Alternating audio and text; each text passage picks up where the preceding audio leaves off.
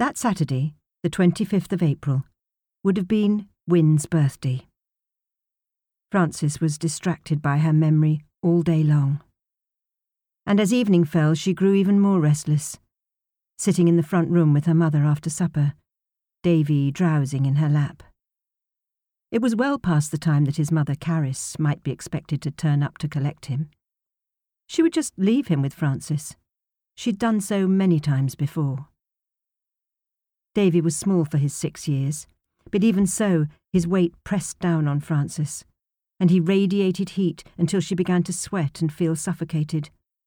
It was impossible to think, with that and the wireless muttering, and her mother tutting as she struggled to mend a shirt by the light of a single lamp, turned down low.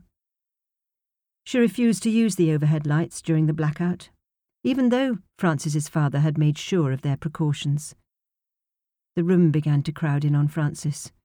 Too hot, too close, too populous. She looked down at Davy's face, drooping softly in sleep.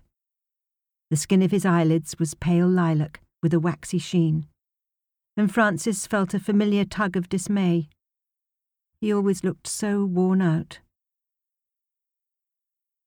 "I might go out for a bit of fresh air," she said, shifting her position, trying to ease Davy's weight against her thighs and ribs.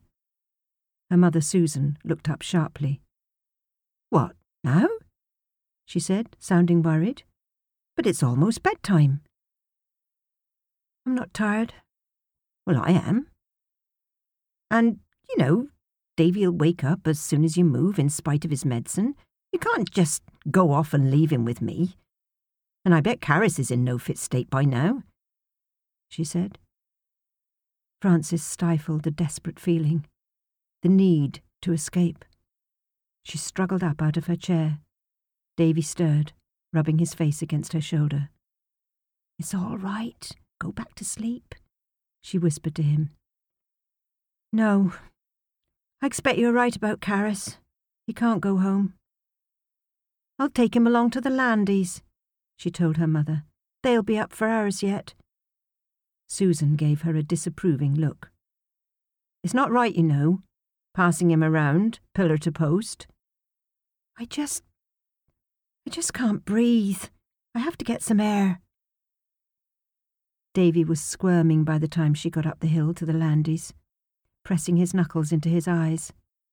Frances felt his ribs, each no thicker than a pencil, fanning against her own as he yawned.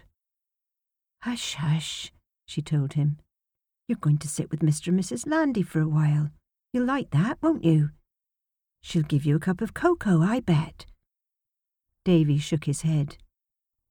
"Stay with you," he said very quietly, as Mrs. Landy opened the door. She was in her housecoat, with her white hair up in rollers, but she smiled when she saw them. She and her husband had no children of their own, no grandchildren. "Is it all right, just for a couple of hours?" said Frances. "Course it's all right," said Mrs. Landy. "Come on in, my little lamb. You can let him stop here with us if it gets very late, Frances. It's no bother." "Thank you. He's had supper and his dose." "Frances," said Davy, still groggy. He didn't say anything else, but Frances knew it was a protest. "There's a good boy," she said guiltily. As the door closed, she caught a final glimpse of his face. Pale, bewildered, dark shadows under his eyes as he struggled to focus them on her. Later she would be tormented by that last look he gave her, and by the ease with which she set her guilt aside. How easily she abandoned him there. But it was Wynne's birthday, and Frances needed to breathe. She climbed to the top of Beechen Cliff, high above Bath, and sat on a bench looking down at the dark city.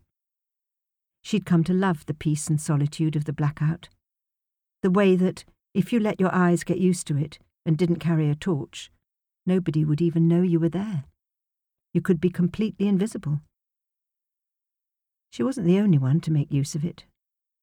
She was often aware of hushed voices in the park, the furtive movements and snatched breaths of courting couples, Frances liked the silhouettes of things against the gauzy sky, and the way sounds and scents seemed sharper.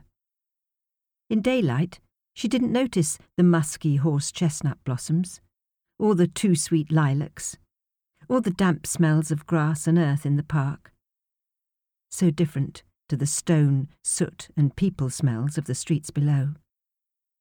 She felt no danger, except perhaps the same faint frisson they all felt. Every night, the possibility of a danger that seemed remote. She looked down and imagined how other people were spending their Saturday nights. All those lives, loves and arguments, all that talk going on and on. It was a relief to step away from it.